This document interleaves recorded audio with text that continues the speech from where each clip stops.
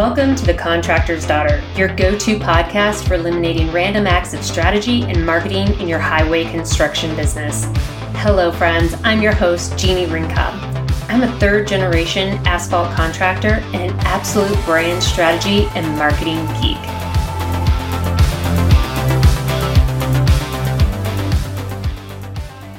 Welcome to The Contractor's Daughter. I'm your host, Jeannie Rinkob. Right now, as I sit here today, we are moving quickly through October. It's my daughter's birthday month. She's reminding me of that every single day. And we're creeping up on Halloween. And we're also creeping into a busy conference season. Some of us are winding down our work if we live in seasonal climates. But we're going to keep talking about the things that we need to be working on if we do have that off season. And the things that we try to be thinking about in our businesses, we're trying to make decisions about how do we move forward, what things really made this year tough. And as you are in the middle of quarter four, you're probably still focused on reaching some goals and some objectives. You're starting to get a feel for how this part of the year is going to wrap up. But you're also thinking about the things that didn't work and what you didn't like about it and what you wish went better. And how are you going to fix those things so that next year looks different or better or get you a better ROI on the tactics and the things that you're doing in your business to grow and really flourish that business? So this is part 2 of a 3-part series where we're really talking about the strategic growth wheel, which is a framework or a model that I use to help people think through how am I going to decide what are the best opportunities that I should be pursuing in my business? How do I pick the right one? And then how do I implement successfully? And we're talking about the second part of that equation, identify. We always start with investigate, but now we're talking about identifying, because when you do investigate, you're probably going to find more than one thing that really kind of shakes you to the core or makes you go, ooh, I don't like this. I don't like what I'm learning here. Or, oh, I'm super excited about this opportunity, something that my customers are saying that they need or a pain point that I didn't realize they had, some kind of opportunity. And I love to say that when we find bottlenecks or problems, those are always opportunities as well. But let's talk a little bit about identification, because this is where we can screw everything up. Prioritizing the opportunities and the bottlenecks is critical because not all of these opportunities and bottlenecks are created equal.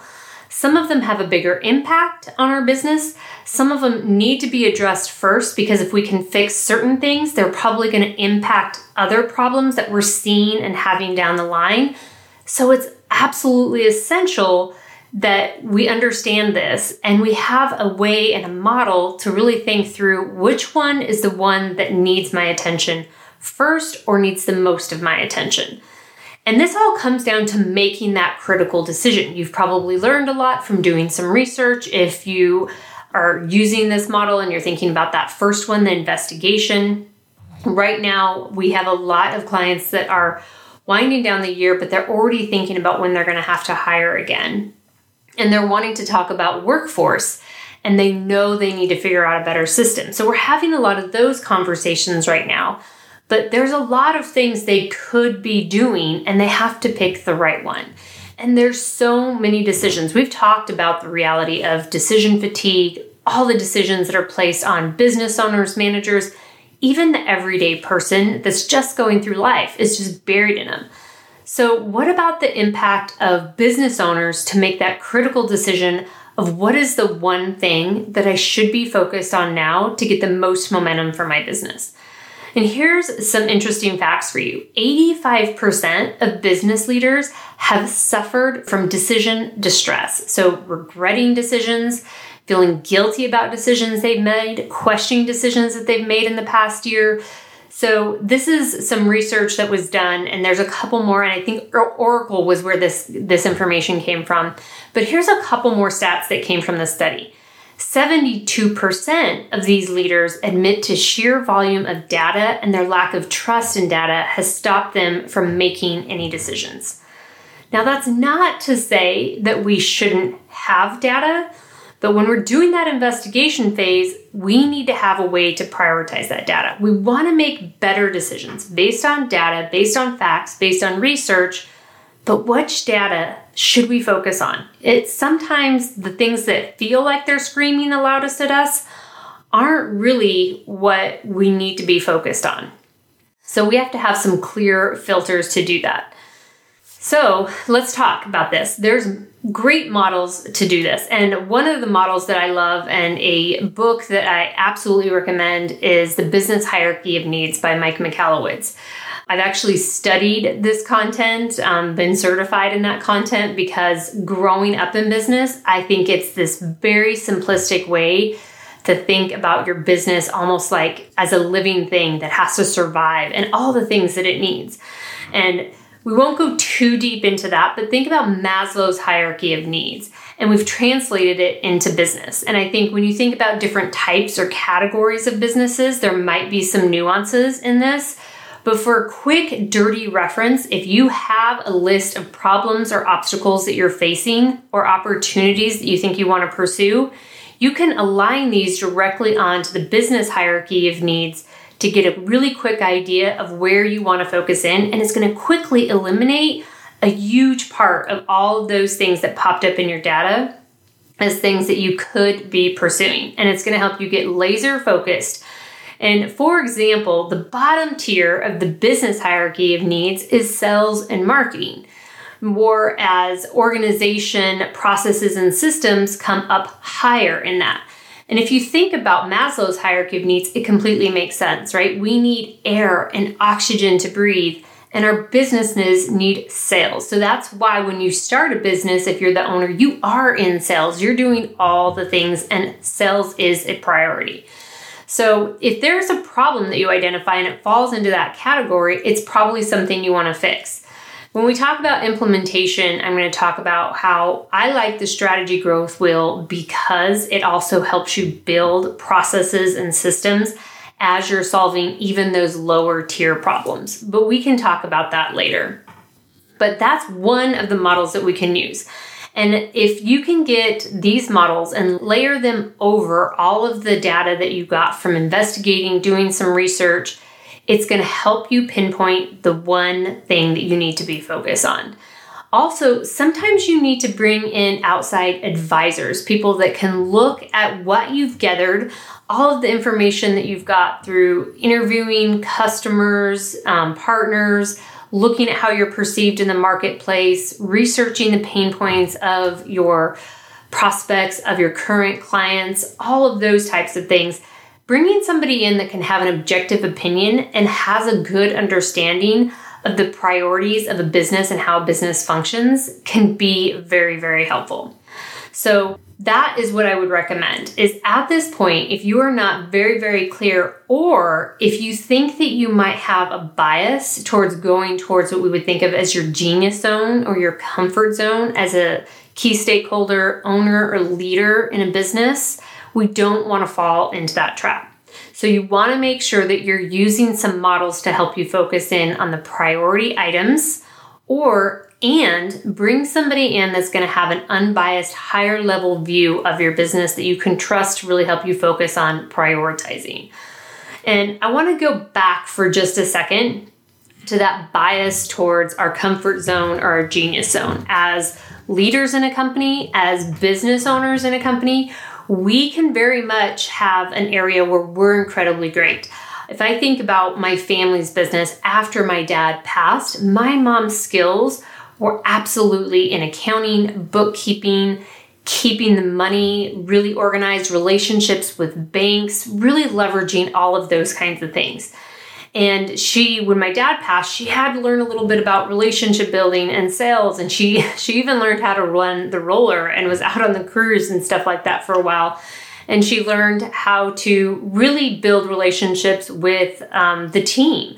So she developed some new genius zones or comfort zones, but some of them never became comfort zones for her. Doing sales was just never something she enjoyed. She didn't mind building those relationships and being persistent, but actually going out, boots on the ground, looking at projects, understanding the technicality of the different types of solutions that we had in our toolbox, diagnosing pavements, distresses, all of those kinds of things were not something that she wanted to get into. And we needed her genius zone to be in those other areas. So what we want to do, though, is be very, very careful. As that key decision maker in your company, you don't want to always focus on the bottlenecks or the obstacles or the opportunities that are related to the things that you're comfortable with or that you're super good at. We have a propensity to do that in our business. We have a propensity to also let the other managers and key stakeholders do the same thing. We have to really figure out what is the one right thing at the one right time. So identifying the right opportunity at the right time is absolutely essential. If you find yourself feeling almost too comfortable every single year when you start thinking about what things are we going to upgrade in our business, what's not working, what are we going to work on when work is slower to really try to maximize the business, if you find that you're almost too comfortable and you're too excited every single time, that's probably a red flag that you're always slipping into that comfort zone. So one of the things that is critical to do is think about the different components of your company. If you have leaders in operations, in marketing, in sales, in accounting, in HR, whatever it is, it's great to have a team and have all of those people have a voice, but also make sure they understand some of those models, like the business hierarchy of needs that I mentioned, so that you can all agree on what that essential thing is and you can all contribute to that or agree that that's the thing you're going to focus on first. This doesn't mean that we ignore things that we can quickly address in our own areas, but we need to identify what that one thing is that if we can address it or leverage that opportunity, it's going to give us the most maximum momentum and potential growth in our businesses. So do take time when you get to identifying. We've gathered a whole bunch of information in the investigation phase of the strategic growth wheel. Now we don't want to skip the step of identifying that one priority thing. If you do this, it's going to make the next step super easy. And like I mentioned and alluded to earlier, you can actually fix some other problems along the way if you do it right. And that's why the next phase that we're going to be talking about is implementation. In the meantime, though, I have a quick, about 5-minute tool that you can get on, and it's actually an assessment. It's going to walk you through some high-level questions about your business and help you get an idea based on that business hierarchy of needs, what large category of your business you need to be focusing in and narrowing down. So it'll be helpful because it's going to eliminate over half of the things that maybe you're thinking about or you feel like you're drawn to or gravitated to or you want to be working on. So go take that assessment. It'll take 5 minutes. Another really great thing to do there is have some of the other key managers and leaders in your company take that assessment too. When you look at it and you look at the different categories of your company and how different leaders actually understand and reflect on it and answer those questions, sometimes it's really interesting to compare side by side how we are answering those questions when we're talking about the different aspects of our company. But it's going to give you a much more comprehensive view and it's going to help you narrow down in on what it is you should be focusing on and making a priority as you move forward in this process. So you can get access to that assessment at storybuilt.marketing/assessment. That's storybuilt.marketing/assessment. And you can take that tool. It's going to give you some immediate results and some information about what each one of those levels of that business hierarchy of needs are. And always, if you have more questions, make sure you're reaching out to me. I'm always hanging out on LinkedIn. We always have a link for you to contact me in the show notes. But take this assessment. I think it's going to be really helpful as you think about how could I use this growth wheel in my business as a recurring process to help me simplify decision-making, use data, but not get overwhelmed by that data and focus on that one priority thing. So next week, we are going to be talking all about implementation. You will have done the investigation. You will have identified the priority thing, the thing that if you focus on it, it might actually solve some of those other problems or completely eliminate them. So implementation is critical at this point. So make sure that you are subscribed. Make sure you listen to the whole series, and we will see you next week on The Contractor's Daughter. And we're going to get our hands dirty and roll up our sleeves and talk about implementation and what can really set you apart so that you're not going back and dealing with this over and over again. We want it to be once and done. Once we implement, we want it to stick in our businesses. So make sure that you're subscribed and make sure you grab that assessment at storybuilt.marketing/assessment. All right, we'll talk to you in a week, and we're going to talk implementation. Thank you so much for joining us for this episode of The Contractor's Daughter. If you liked what you heard, be sure to subscribe and review. But most of all, share this with all of your friends, partners, and customers in the highway construction business. And thank you for building the infrastructure that we all rely on.